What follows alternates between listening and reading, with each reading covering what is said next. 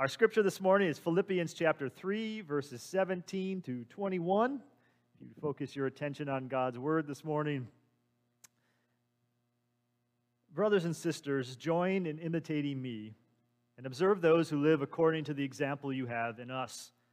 For many live as enemies of the cross of Christ. I have often told you of them, and now I tell you even with tears. Their end is destruction, their God is the belly, and their glory is in their shame. Their minds are set on earthly things. But our citizenship is in heaven, and it is from there that we are expecting a Savior, the Lord Jesus Christ. He will transform the body of our humiliation, that it may be conformed to the body of His glory, by the power that also enables Him to make all things subject to Himself. This is the word of the Lord. Thanks be to God. The British Baking Show. Anybody watch that? Like that show? Yeah, that's a good show, right? I like that show too. My wife and my daughter love cooking shows. They watch a variety of those shows, and we as Americans, we love food. I love food. We love food. We have an entire network dedicated to food, right? There's a food network. Food is a big deal in our culture, in our lives. It's also a big deal in the Bible. In fact, there's this wonderful little book that I received as a gift. You want to pop that slide up there, Zach? That'd be great. It's called Eve's Apple to the Last Supper, Picturing Food in the Bible. This was given to me by a dear friend, and I treasure it, from Boydell Press right here on Mount Hope Avenue. Excellent book. But it shows the story of the Bible, the story of redemptive history from Eve's apple to the Last Supper, and arguably we can go to the wedding feast of the Lamb.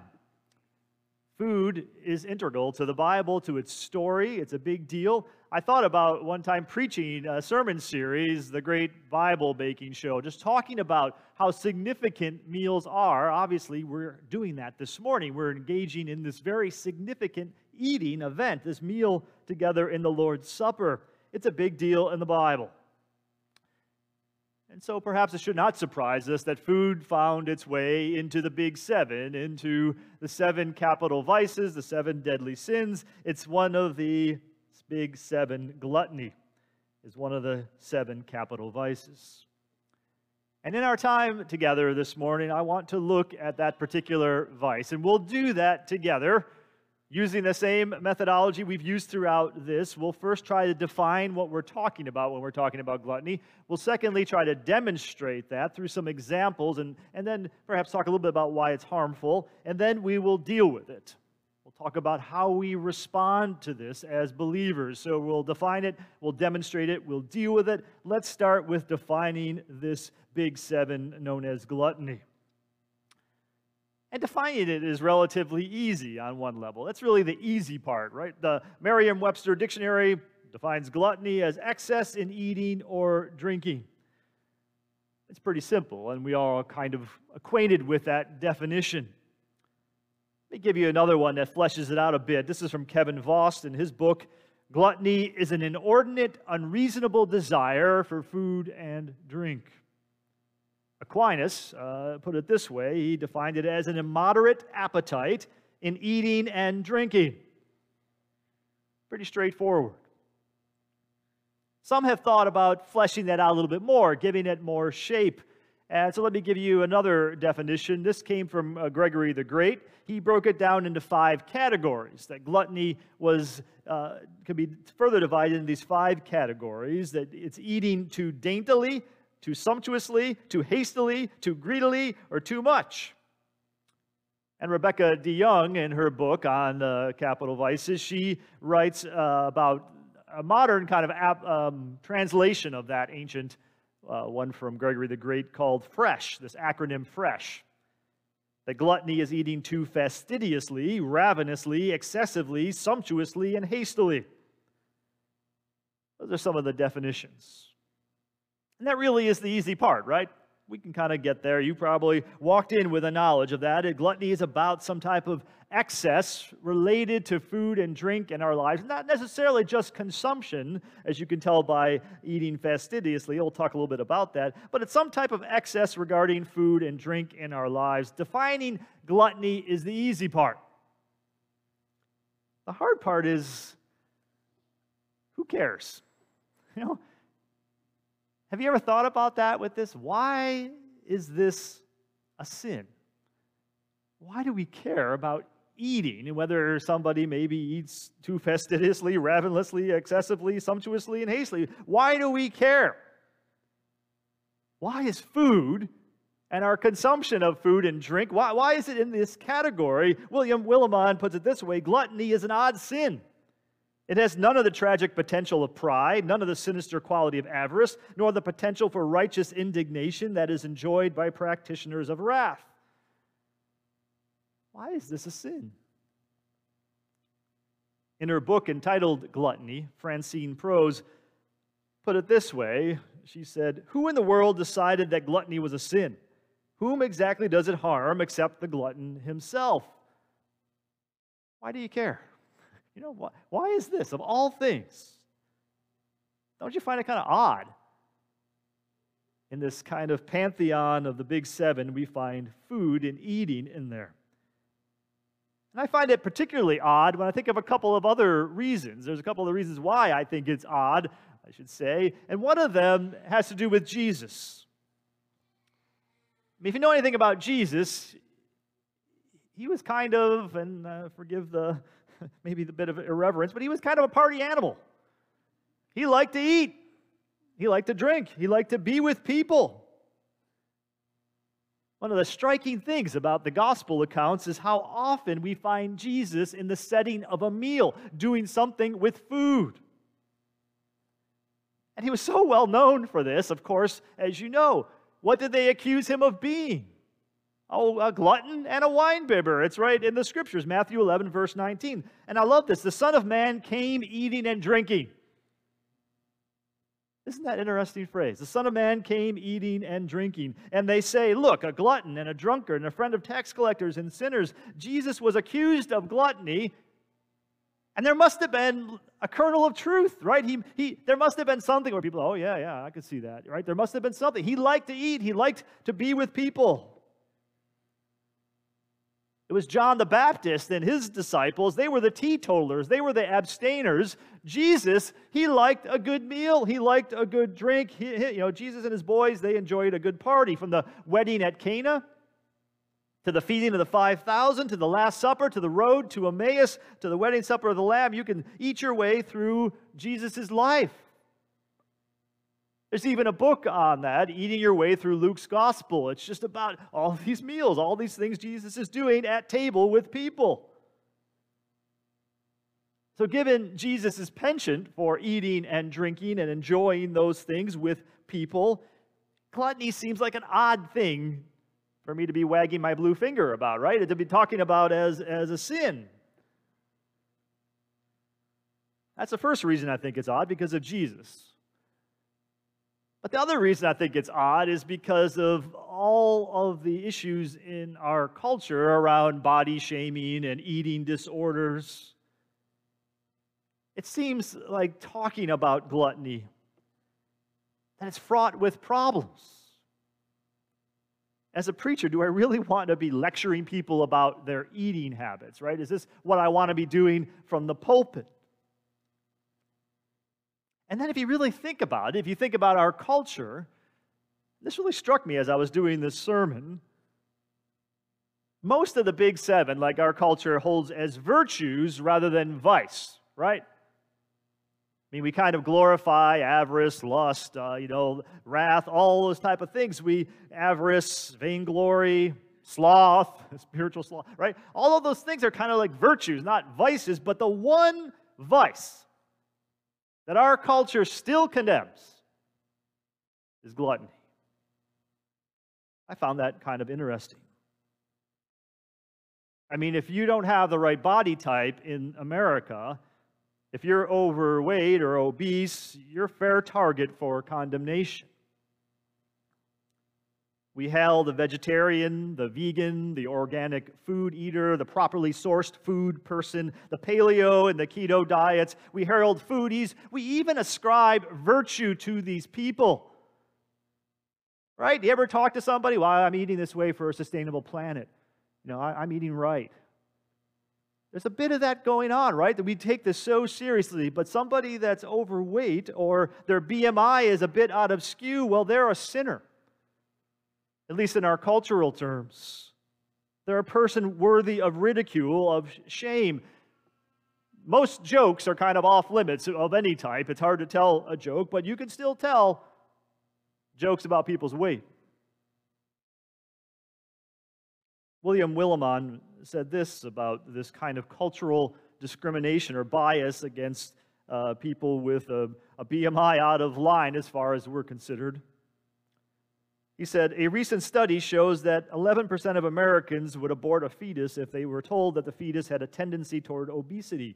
Elementary school children say that they are more judgmental toward the fat kid in class than they are toward a bully. Studies have shown that an overweight person is at a distinct disadvantage in being hired for a job when compared with someone who is not overweight. You all know this, right? Our culture is quite harsh in condemning gluttony. We worship at the idol of thinness. There's even people who take pride in it, I always felt that weird. It's kind of like height in a way. Your weight is somewhat related to height, right? I know that there's a variety of factors, and behavioral is one of them, but there's also physiological and genetic factors going on here. There's things about your metabolism that you can't control in many ways. I once had a colleague who was always so proud that her daughter was so tall.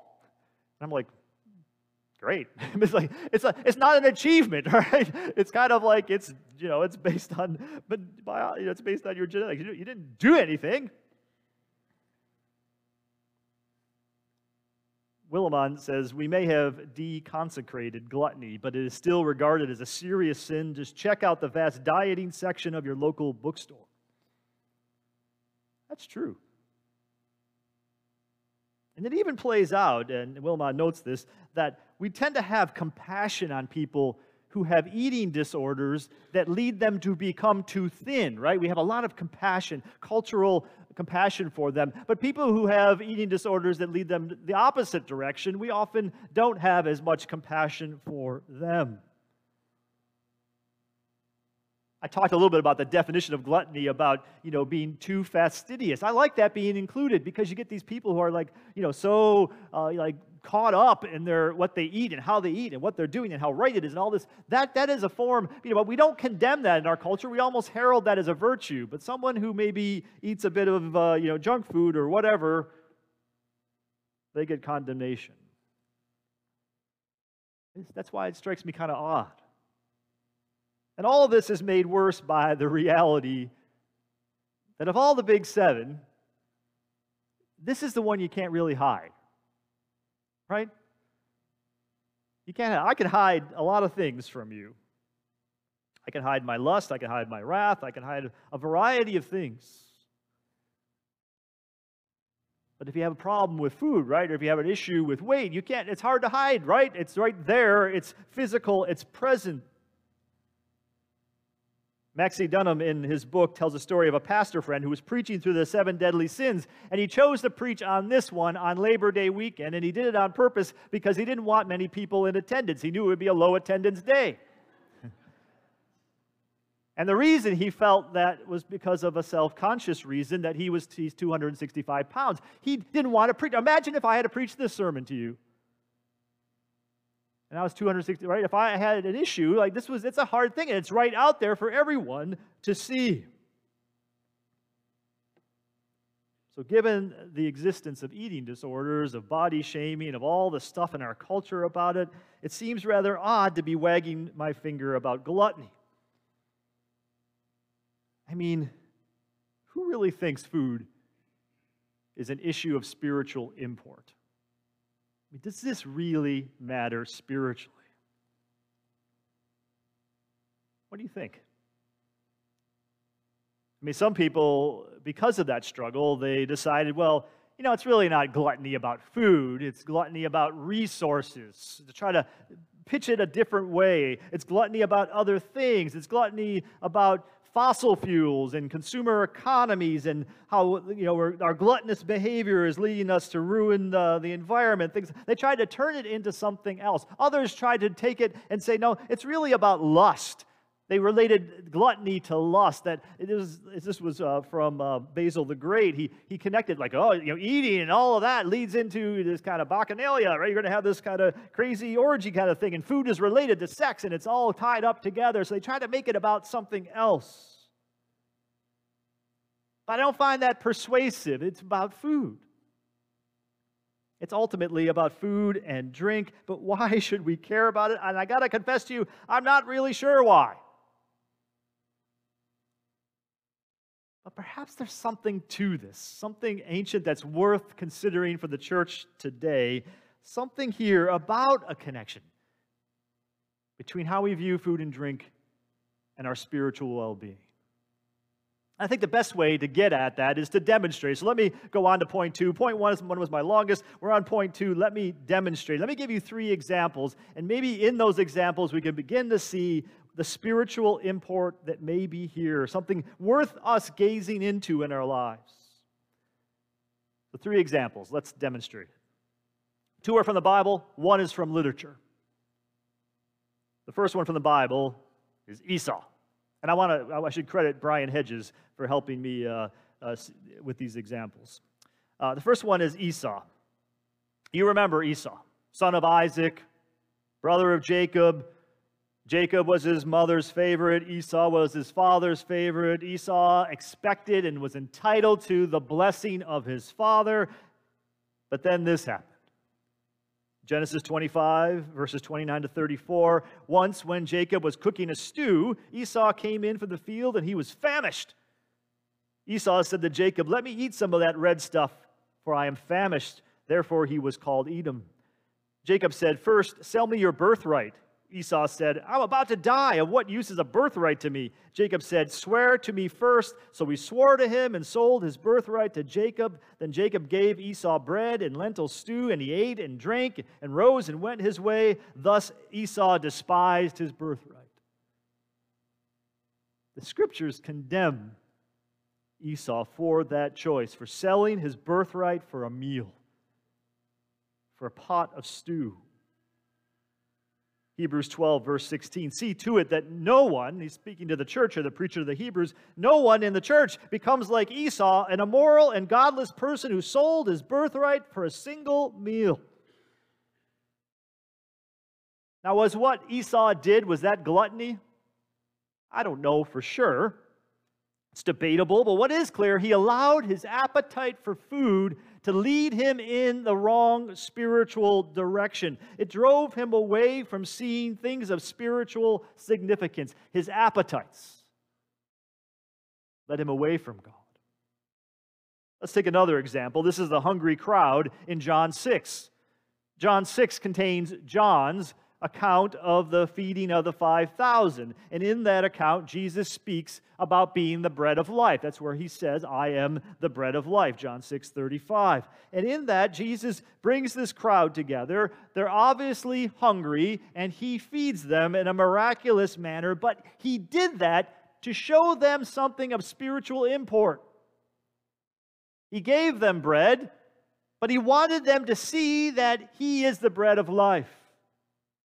And many didn't see it. They missed the spiritual import. They missed the spiritual point. John 6, 26 and 27, Jesus answered them, "Very truly I tell you, you are looking for me, not because you saw signs, but because you ate your fill of loaves. Do not work for the food that perishes, but for the food that endures for eternal life, which the Son of Man will give to you."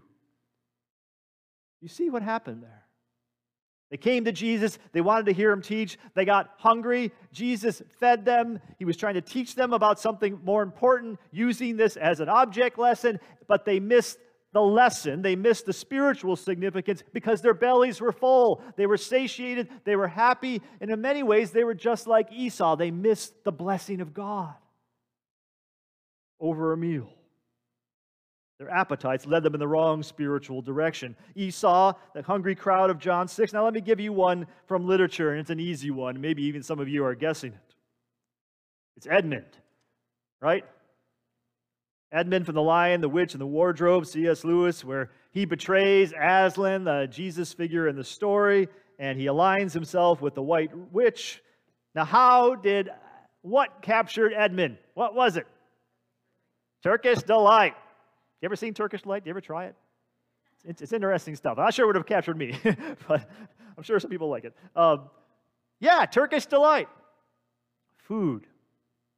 Lewis is a very smart person, very clever in how he used this ancient thing about gluttony in this story. Here's a little portion. "It is dull, son of Adam, to drink without eating," said the queen presently. "What would you like best to eat?" "Turkish Delight, please, your majesty," said Edmund.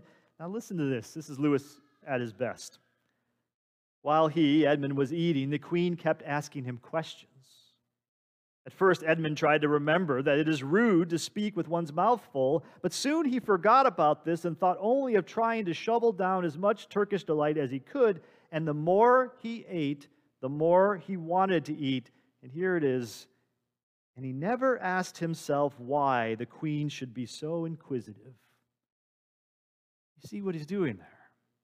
Just like with Esau, just like with the crowd, Edmund is missing something because he's being driven by his appetite. He's being directed away from God in the wrong spiritual direction. Those three examples, I think, are trying to get at something here. Now, what is it?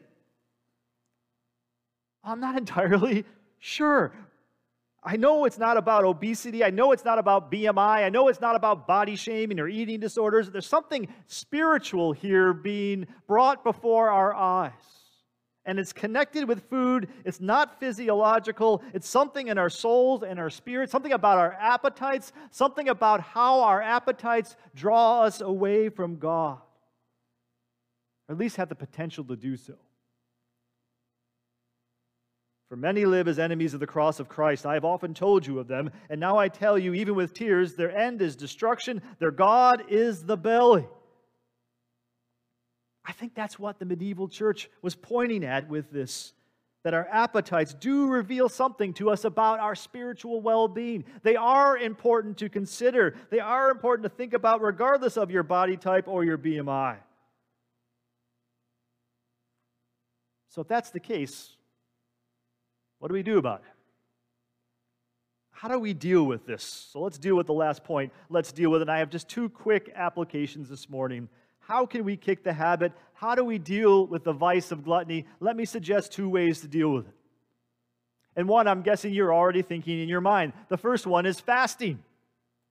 Fasting is a way to clear your mind, to control your appetites, to see whether you have a problem with something. Fasting. It is an ancient Christian practice, and it's there for a reason, because it allows us to gain deep spiritual insights. It's a way of putting your attention solely on God rather than by what drives us every day, the need for food and drink.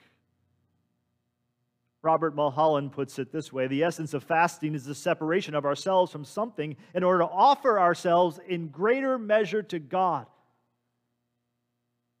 Fasting has always been an important part of the Christian tradition, of the Christian life. And it may be you doing something of fasting about something in your life, or maybe it's even become an addiction. Well, you say, well, how do I know if it's an addiction? Well, try fasting from it from a period of time. Can you do it?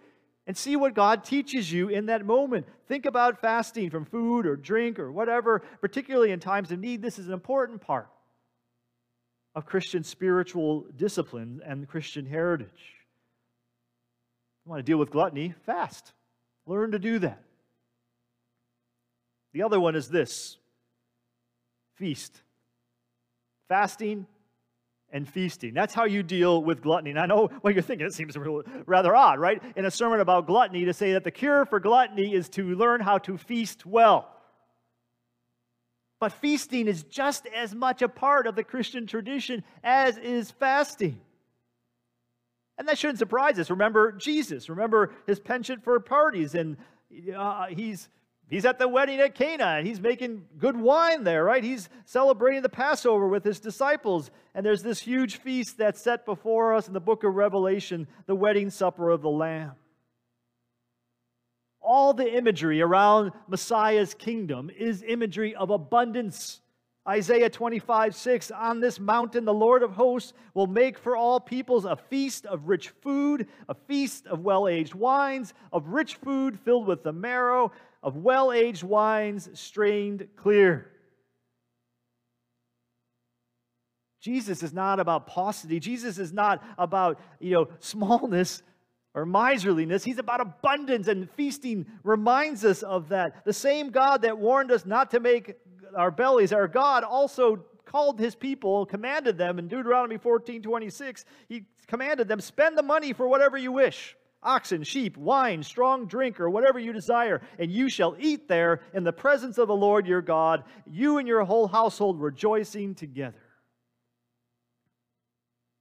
You see, feasting, just like fasting, can lead us closer to God, because when we feast together and we give thanks to God for the abundance, it is teaching us something about where the good things come from. It teaches us something about the ultimate end of all things in the kingdom when we're with the Messiah at the wedding supper of the Lamb. And so when you gather around a table and you celebrate something with feasting, with family, and with friends, it's not just a meal, it's a foreshadowing of the consummation of the kingdom of God. Rightly understood, feasting, just like fasting, can draw you closer to God and deal with the problem of gluttony. And I know it seems contradictory, I know it seems paradoxical, and I must acknowledge I can't totally all resolve it, but I think perhaps Paul gives us an insight when he says this in Philippians 4:12. I know what it is to have little, and I know what it is to have plenty. In any and all circumstances, I have learned the secret of being well fed and of going hungry, of having plenty and of being in need. That is wisdom worth pondering. That is the life I think God is calling us to live. To know those two things, the secret of being well fed and of going hungry, of having plenty and being in need. To learn to feast, to learn to fast. What role should food have in our lives? I'm not entirely sure. But I think there's something there to ponder and to think about. And to always remember what Jesus said, as we heard this morning. One does not live by bread alone, but by every word that comes from the mouth of God. Let's pray. Heavenly Father, we thank you for the gift of food and drink. We thank you that you did not just make it nourishment for us, but that you made it beautiful and diverse, that you gave us taste buds, that food can be rich and enjoyable. We thank you for being satiated, Lord. We thank you for each and every meal we have, and we are mindful of those who go without. This morning we have with us Chris from Open Door Mission. And it's a reminder to us, the things we take for granted, others count as a blessing. Father, help us to be people who think about food and drink, about what it's doing to us, what direction it's leading us into, whether it's leading us towards you or away from you. And help us to be mindful of those who are without, so that we could be a blessing to others. Hear our prayer this morning, and lead us into growth as the children of God. We ask this in Jesus' name. Amen.